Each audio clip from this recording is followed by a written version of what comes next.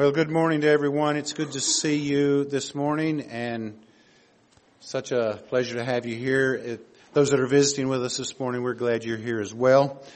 Pray that you'll be blessed by our worship together here at Bethany Bible.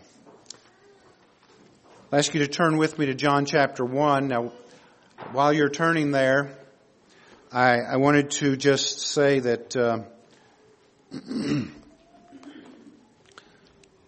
I struggled this week with this text.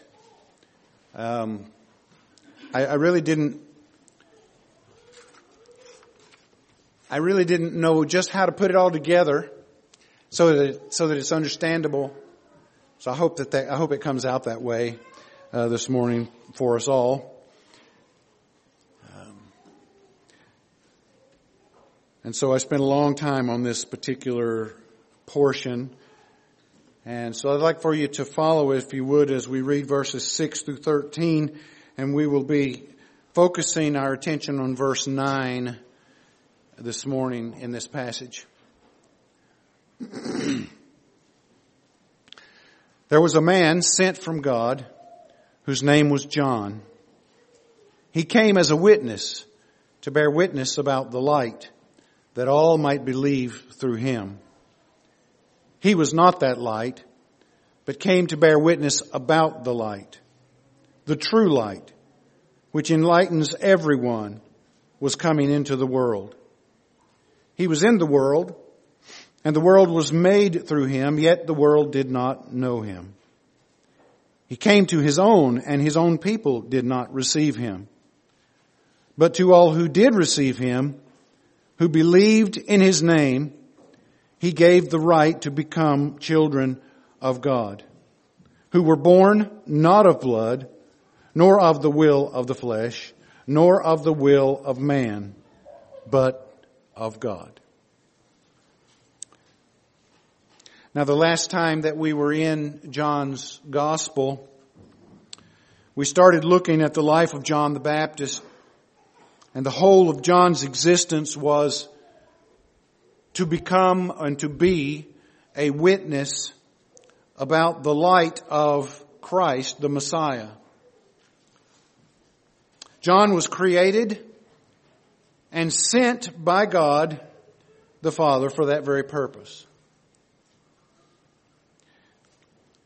Everyone in the world is created with divine purpose.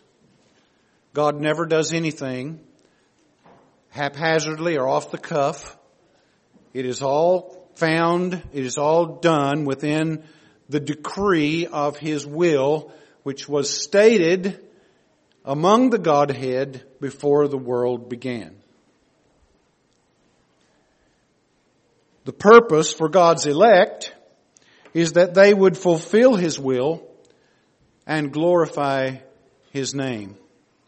They do that by believing in the Son and obeying His word.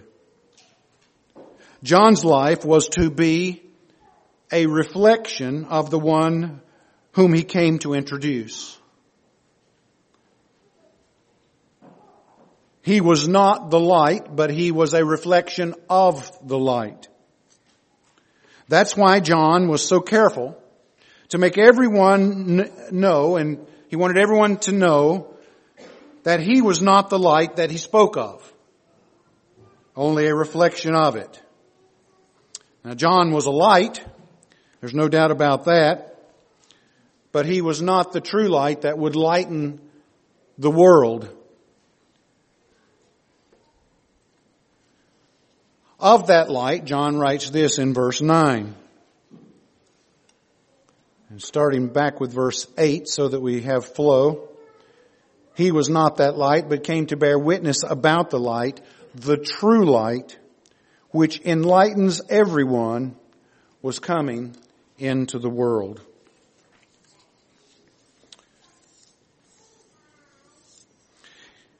The words true and the words gives light, or if you may have in the NAS, if you have an NASB, you'll find the word enlightens. Those words are significant in understanding of what John is saying in verse 9. The word true is used in the New Testament 28 times. 24 of those times are in John's writings. So John deals with the truth of who Christ was, not only in his gospel, but in his epistles as well. The word true refers to that which is genuine as opposed to that which is false. It describes that which is not only has the name and semblance of being genuine, but it has the real nature corresponding to that name. That's why Jesus could say, "Which of you convinces me that I've sinned?" And nobody could say a word. Because what Christ did, the life He led, the things He did, the things He said, were so true and so genuine that the very nature of His life spoke of those things. This same word is used over and over again to testify of this.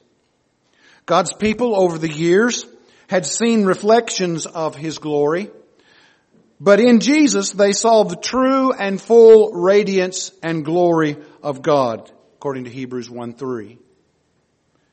This is why Jesus could say, "If you have seen me, you've seen the Father." John 6:46. Everything about Christ was true and genuine. There was no mistruth or lie found in Him. In fact, the word true is used to describe Christ in other facets of His person. Jesus classified Himself as the true bread in John chapter 6, verse 32. And as the true vine in John chapter 15, verse 1. He is truly the fulfillment of all the Old Testament hopes of Messiah. Now the phrase true light suggests to us everything, or several things that we need to consider. True light. Number one is that Christ as the true light was completely undeceiving. He was completely undeceiving. Jesus never deceived anyone. He always spoke the truth because He was the truth. And what He said was always true, whether it was of Himself or whether it was of people. The light that Jesus gives us is equal to the life that He has, and that cannot be untrue. We see that in 1 John chapter 1 verse 5, and this is what he says. "This is the message we have heard from Him, from Christ, and we proclaim it to you, that God is light, and in Him is no darkness at all." God is light. He is truth. There is no deception found within Him. James 1:17 says, "Every good and perfect gift comes from above, coming down from the Father of lights, with whom there is no variation or shadow due to change."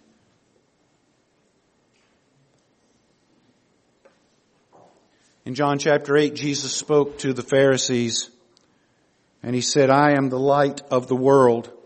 Whoever follows me will not walk in darkness, but will have the light of life."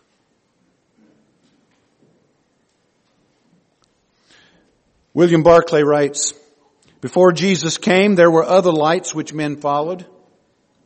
Some were flickers of the truth. Some were faint glimpses of reality. Some were will-o'-the-wisps which men followed and which led them out into the dark and left them there. It is still the case. There are still the partial lights. There are still the false lights. And men still follow them. Jesus is the only genuine light, the real light, to guide men on their way. True statement. We live in a day when there is a lot of light being espoused, but much of the light that is there is not real light. It's not true light. It's false light. And it's really, in that sense, it's really not light at all. It's more darkness.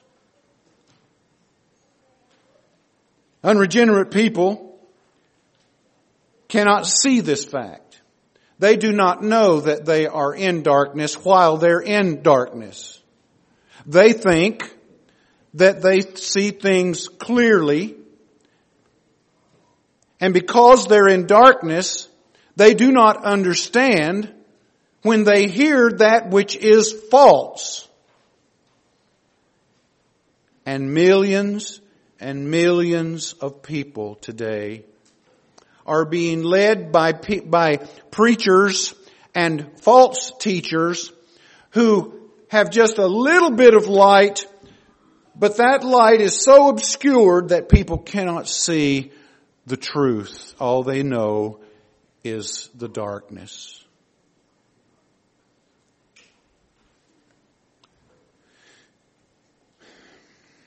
The false light comes from Satan and the world system that he controls. Paul writes to the Corinthians in 2 Corinthians 11 verse 14, even Satan himself disguises himself as an angel of light. I would urge you to just don't listen to TV preachers. Not unless you know who they are and what they teach. Because so many of them have gone the way of the world, and they're teaching partial truths, and sometimes not even partial truths. And unless you really know the Scriptures, unless you're really grounded in the Word of God, it's best just not to listen to them. I don't listen to them. I don't have time for them.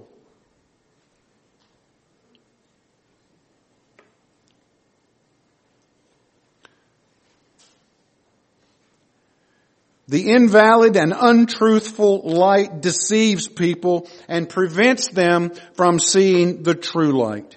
It is espoused by those who preach another gospel, which is not a gospel at all. Anything, folks, whether it be prosperity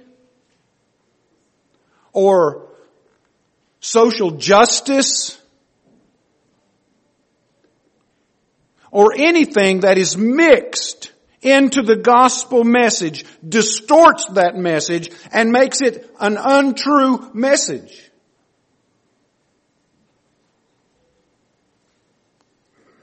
All of the false teachers that proclaim their messages of deceit will end up in judgment. Very severe judgment. Paul goes on in that same 2 Corinthian passage to say this, and he speaks of them. For even Satan disguises himself as an angel of light. So it is no surprise if his servants also disguise themselves as servants of righteousness. Their end will correspond with their deeds. They're going to be judged according to what they have said and how they have led people astray. I've watched some of them. I've listened to some of them. It is sickening what you hear. And the reason they do it? Fame and money. Fame and money. And they will perish with both of those things. Unless they repent. And you don't see that happen very often, do you? There is coming a day when false teachers, all false teachers, will face the judge of the universe and be held accountable for the lies and deception they have declared.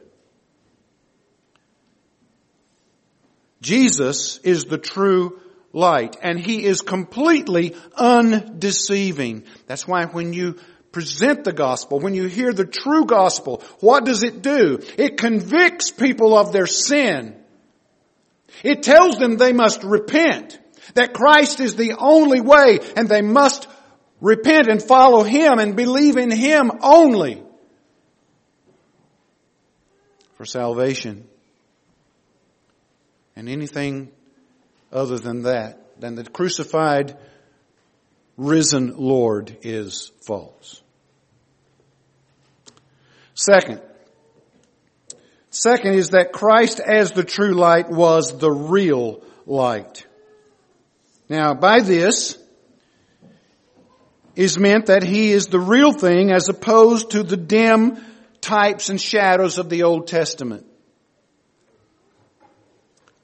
Hebrews 10 verse 1, for since the law has but a shadow of the good things to come instead of the true form of these realities, it can never, by the same sacrifices that are continually offered every year, make perfect those who draw near. The Jew could never be completely fulfilled in the salvation of God unless they came every year and participated in those things that were shadows of the real thing to come. They were dim visions of the Christ who would come. Paul writes to the Colossians in chapter 2 verse 16, therefore let no one pass judgment on you in questions of food or drink or with regard to a festival or a new moon or a Sabbath. These are shadows of things to come. But the substance belongs to Christ. He is the real light. He is the real thing as opposed to what the shadows and types of the Old Testament portrayed that He would be.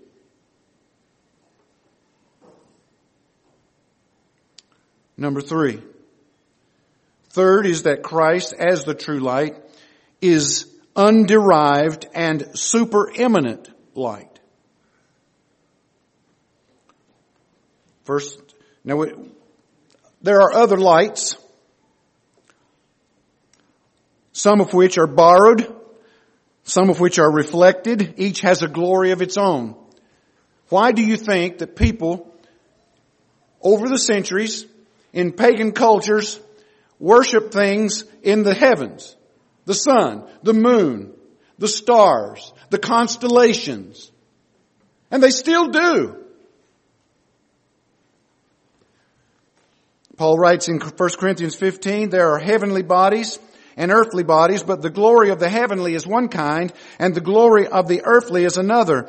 There is one glory of the sun, and another glory of the moon, and another glory of the stars. For star differs from star in glory.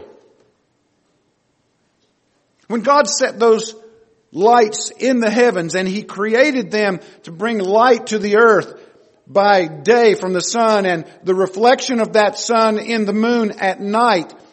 He did that to show His own glory. The heavens speak the glory of God. But what does man do? Man takes those lights, those lesser lights, and he worships them.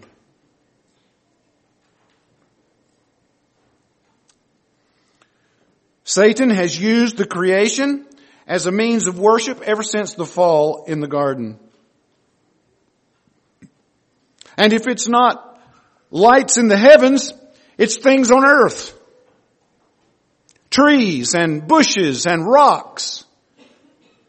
Beasts of the field, fish of the sea. You name it, man will worship it. People worship the things that are made rather than the one who made them. And only Christ is the light from which all other lights exist. And He alone deserves worship. That brings us to the words, gives light. Gives light. You find it in verse 9. He says, which enlightens or gives light to everyone. And it is connected to the words, to everyone. What does that mean? This is the difficulty of the passage. The words gives light is a verb that comes from the little word phos, which we looked at in verses 4 and 5, where he talks about Christ as the light. But here it's a verb. It's photizo. It means to illuminate, to cast light upon something so that it becomes illuminated. Come into this building, it's dark, you turn on the lights, and everything is illuminated. You can see what's in here. You can make your way around the room.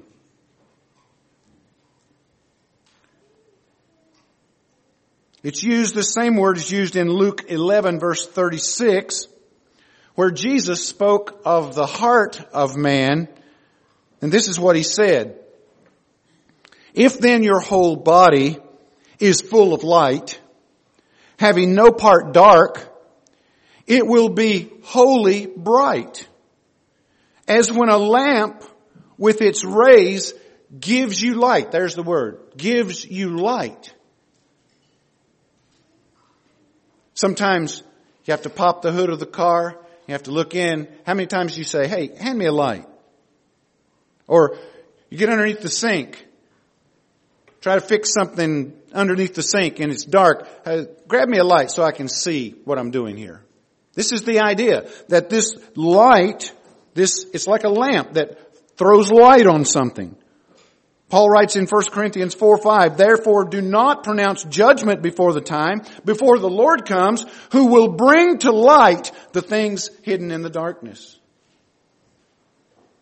Nothing is really hidden to the Lord. Revelation 22 verse 5, speaking of the eternal state, he writes, the night will be no more, there will be no more night, no more need of lamp or sun, for the Lord will be their light. Now, why this emphasis on light? Why does it say He gives light to everyone? Because the world is full of darkness. Spiritual darkness that has blinded people and prevents them from seeing the true light. John's having to point out who the true light is proof that there's blindness. If everybody could see who Christ was clearly, they would not be blind. Paul writes in 2 Corinthians 4 verse 4 that in their case, speaking of the unbelieving, in their case, the God of this world has blinded the minds of unbelievers to keep them from seeing the light of the gospel of the glory of Christ, who is the image of God. Luke chapter 4, Jesus enters into the synagogue at Nazareth. And He opens the scroll of the prophet Isaiah, which was handed to Him. And He unrolled the scroll and He found the place where it is written, the Spirit of the Lord is upon me because He has anointed me to proclaim the good news to the poor. He has sent me to proclaim liberty to the captives and the recovering of sight to the blind. If you think that people are not blind to spiritual truth,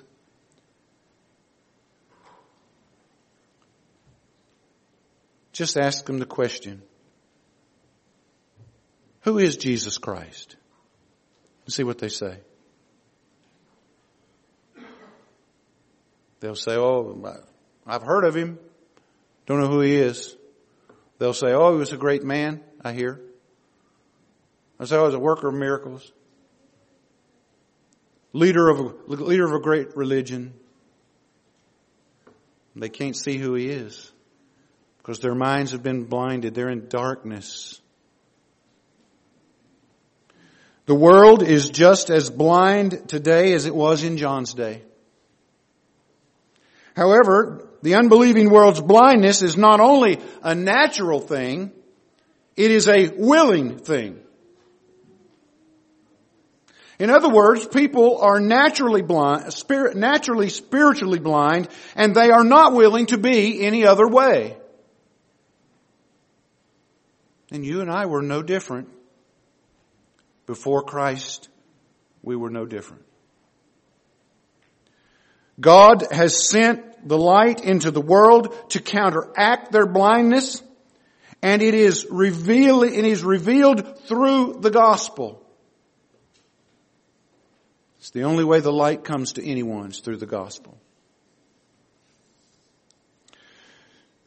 Some would take this verse 9, to mean that God has enlightened or given spiritual light to every person that has come into the world without exception, and use it as a universalist teaching. But that does not mesh with the rest of Scripture. We reject universalism because it goes against what the Word of God teaches. If universalism were true, then Jesus lied when He said, I am the life, the truth, and the way. No one comes to the Father but by me.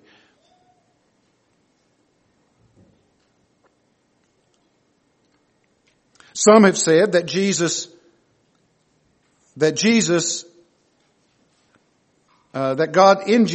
God disclosed Himself in the most glorious way for all who have ever seen Him or heard about Him or have read His story. And that's partially correct, but it does not take into account those who have experienced those things but yet have rejected Him. Others say that the Word came into the world, the light came into the world as the fullest revelation of God, who had already revealed Himself to every human soul by way of creation and conscience. And there's a great amount of truth in that. Paul writes, turn with me to Romans chapter 1, Romans 1. Paul writes to the Roman church, God revealing Himself by way of creation and conscience is called natural revelation. We see it around us all the time. Not far from now, the flowers will be beginning to bloom, and you can pick a flower off and you begin to inspect it. You can see the creative mastery in those petals, in the flower itself. You can see the order and the arrangement that just didn't happen by chance.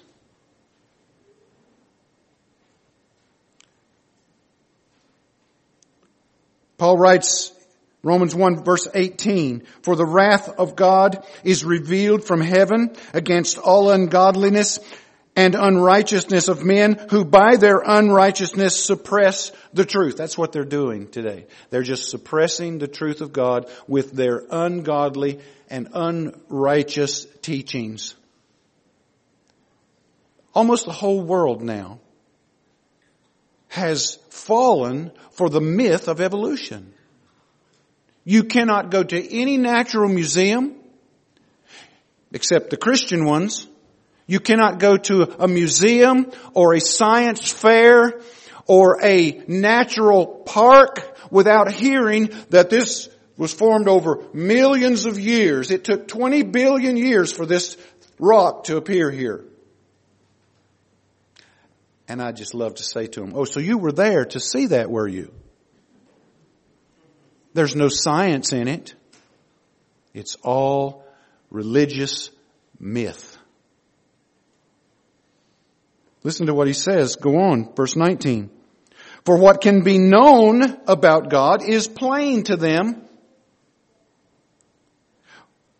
Because God has shown it to them. How did He show it to them? By natural revelation. For the invisible attributes, namely His eternal power and divine nature, have been clearly perceived ever since the creation of the world in the things that have been made. And someone says, so? And Paul answers there, so? So they are without excuse. That is the best part of this. They're without excuse. One day they're going to stand before the Creator of the universe, and He will be the judge of the universe.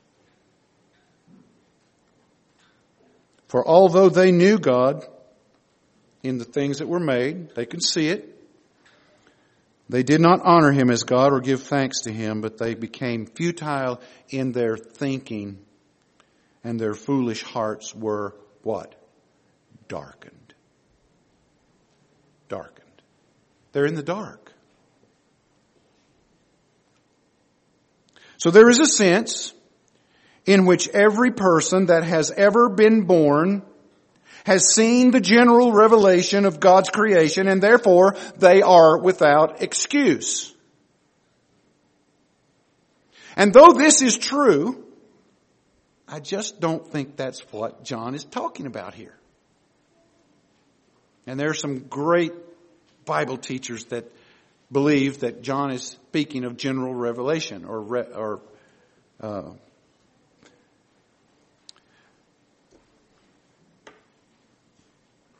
of the many possible interpretations of this verse, and there are many, there are two possibilities that seem to follow the context and what we know biblically about the sovereign work of God in salvation. Because that's what this text is about. It's not about the general revelation of the creation. It is about salvation. So, number one, two things that I think it can mean with regard to the context and God's work biblically in salvation. Number one, it can mean that every person who is given light or enlightened, speaking of spiritual enlightenment, is enlightened by Christ alone.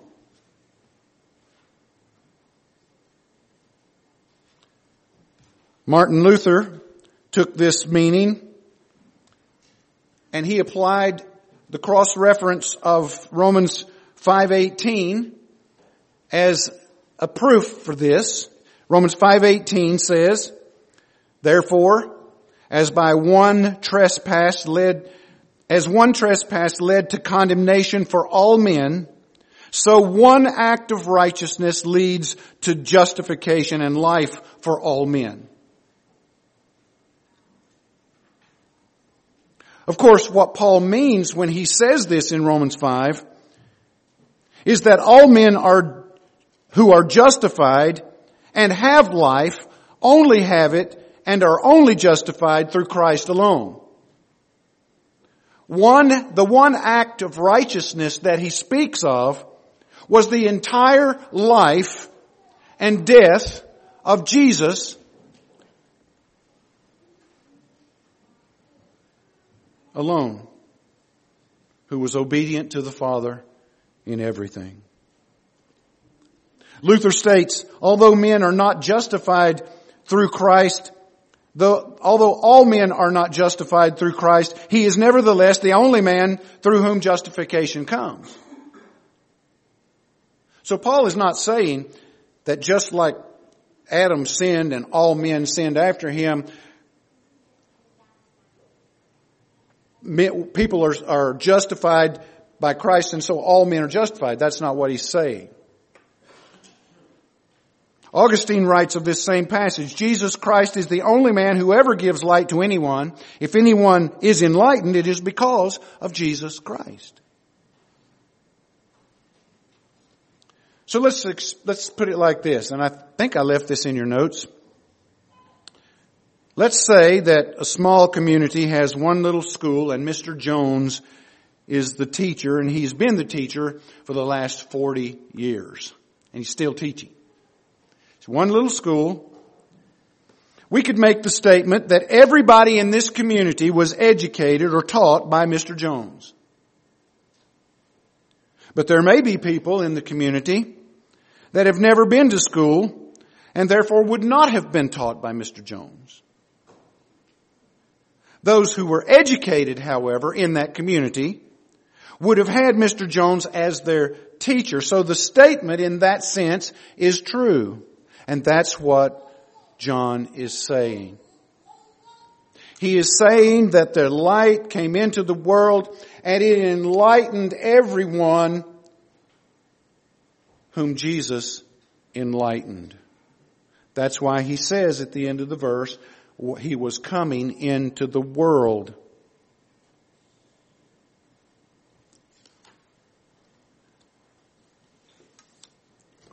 If this interpretation then of the light and life that came into the world, if this is the interpretation, then the world, it is exclusive and makes all men responsible for the light that they have been given. And everyone in the world has been given enough light to be responsible before God. But not everyone in the world has been given the light of the gospel which will save their souls.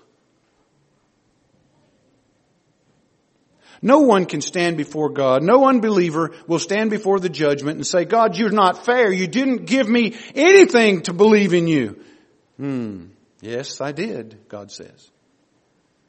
I gave you all of the creation around you. You can look at the stars and see that there's order in them. They didn't just happen. They were made. You are without excuse. But those who were enlightened spiritually had to be enlightened by Christ. And the only way Christ enlightens anyone as to their sin and as to salvation is through the gospel.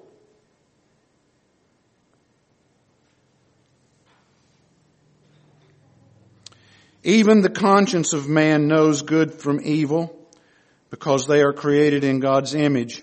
I remember when Paul said that my son Paul, when he was in the Korowai village, he met a man who had murdered 6 or 7 people. And he became a Christian, this man. And he told my son, he said, I knew when I killed those men that it wasn't right.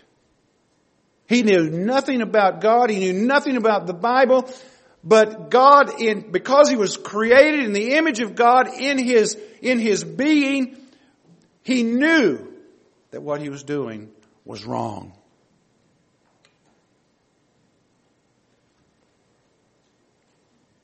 This is expressed by John in several times over in his remembrance of the words of Jesus. John 3:19, and this is judgment. The light has come into the world and people love darkness rather than the light because their works were evil. This is why the world hates Christians. Because we are sin exposers. Sin exposers. It will not make you popular to remind people that they are sinners. But you will be giving them the truth. It's the most loving thing you can do. If someone barefooted is ready to step on the head of a rattler, and you warn them that the rattler is there, they better not take another step. Is that loving or is that hate?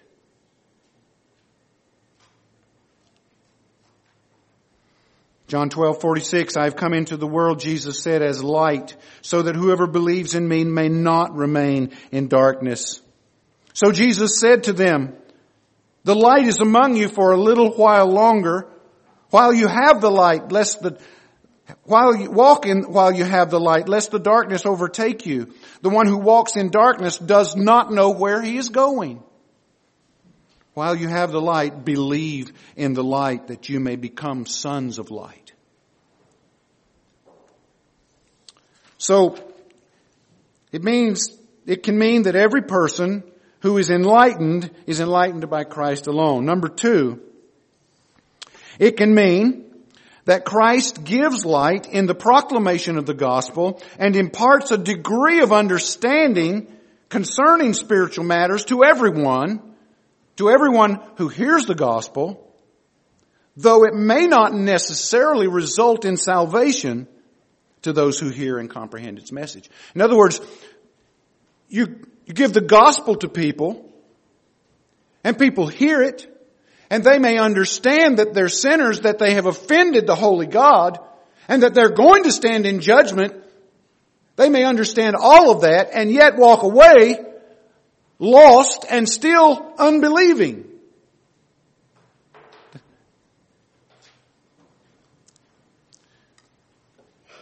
Because of sin, there is a natural resistance to the light of Christ, which is the gospel message. That's why when the gospel message is preached and you hit a raw nerve in someone's life with that message, it causes tension, it causes a feeling of unsettledness and maybe even torment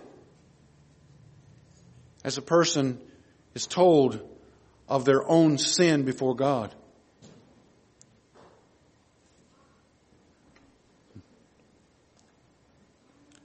Acts chapter 7, verse 51. You stiff-necked people, uncircumcised in heart and ears, you do always resist the Holy Spirit.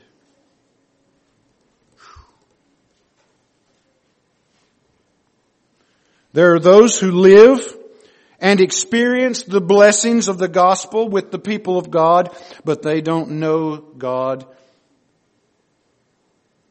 or the forgiveness of sin. They're just there. Because it's a place of peace, it's a place of blessing, a place of love.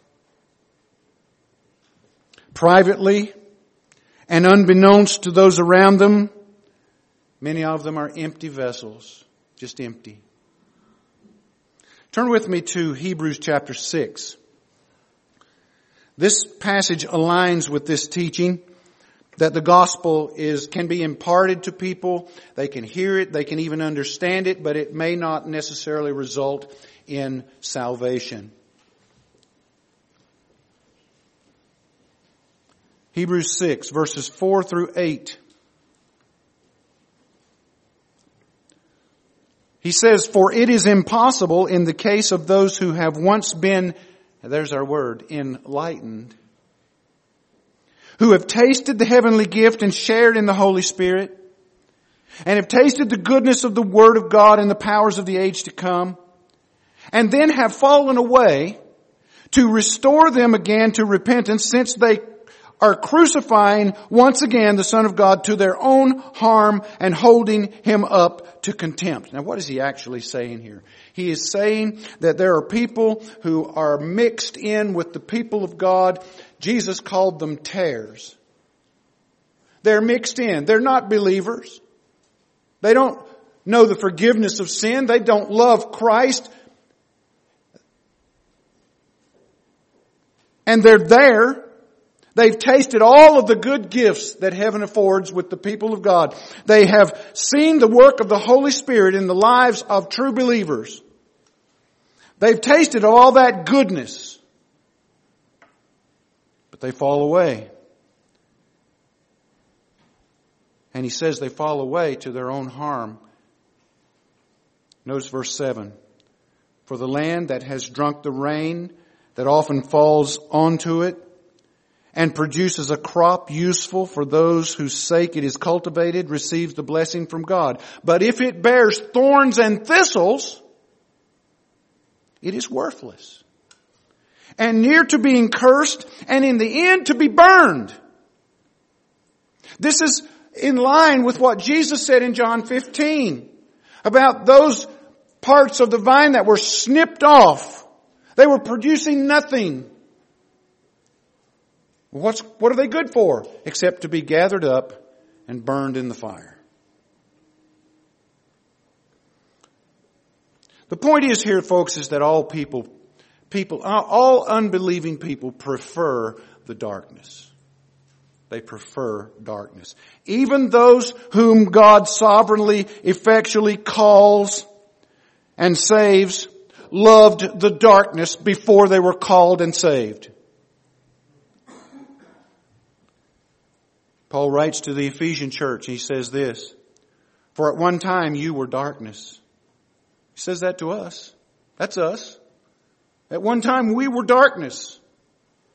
"But now you are light in the Lord. Walk as children of light."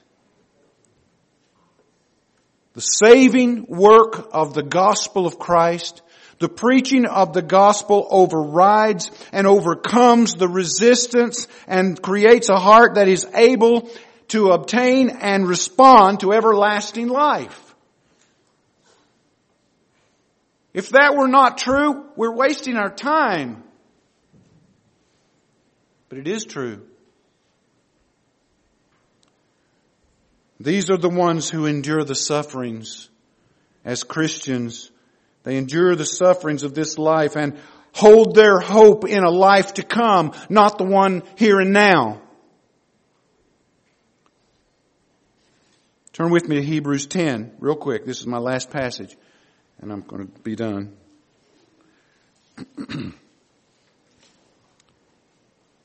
Notice chapter 10 of Hebrews, verse 32 through 36. He says, "But recall the former days, when after you were enlightened, you endured a hard struggle with sufferings, sometimes being publicly exposed to reproach and affliction, sometimes being partners with those so treated. For you had compassion on those in prison, and you joyfully accepted the plundering of your property, since you knew that you yourselves had a better possession and an abiding one. Therefore, do not throw away your confidence, which has great reward. For you have need of endurance, so that when you have done the will of God, you may receive what is promised."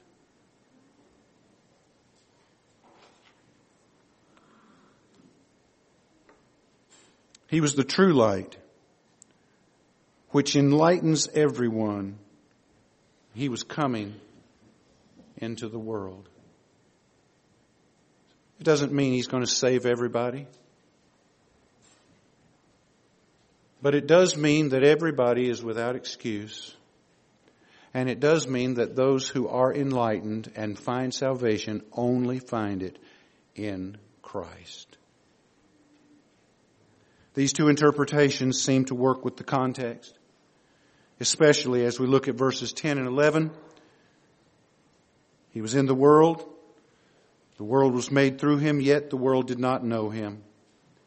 He came to his own, but his own people did not receive him. I pray that God will teach us through these lessons in John to hold very loosely the things of this life. For they may be soon gone. And if they are gone for us, they were likely to be gone for others who do not know him. And what will they do? What will they do? Those who have no hope.